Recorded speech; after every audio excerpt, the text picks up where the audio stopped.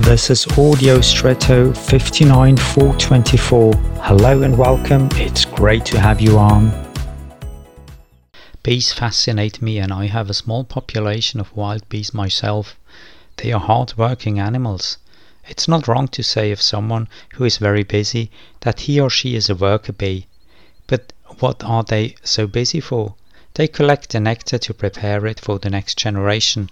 That is, they prepare birthplaces in niches for the next generation of bees so that they can hatch and live. Sounds like sort of pointlessness. You only live and toil for the next generation, which does exactly the same again, but nothing else. Where is the purpose? Perhaps that is the bee's point of view. But for us as humans, their work is immensely more important. During their core activity, they pollinate our plants and thus secure an essential part of our food without knowing it.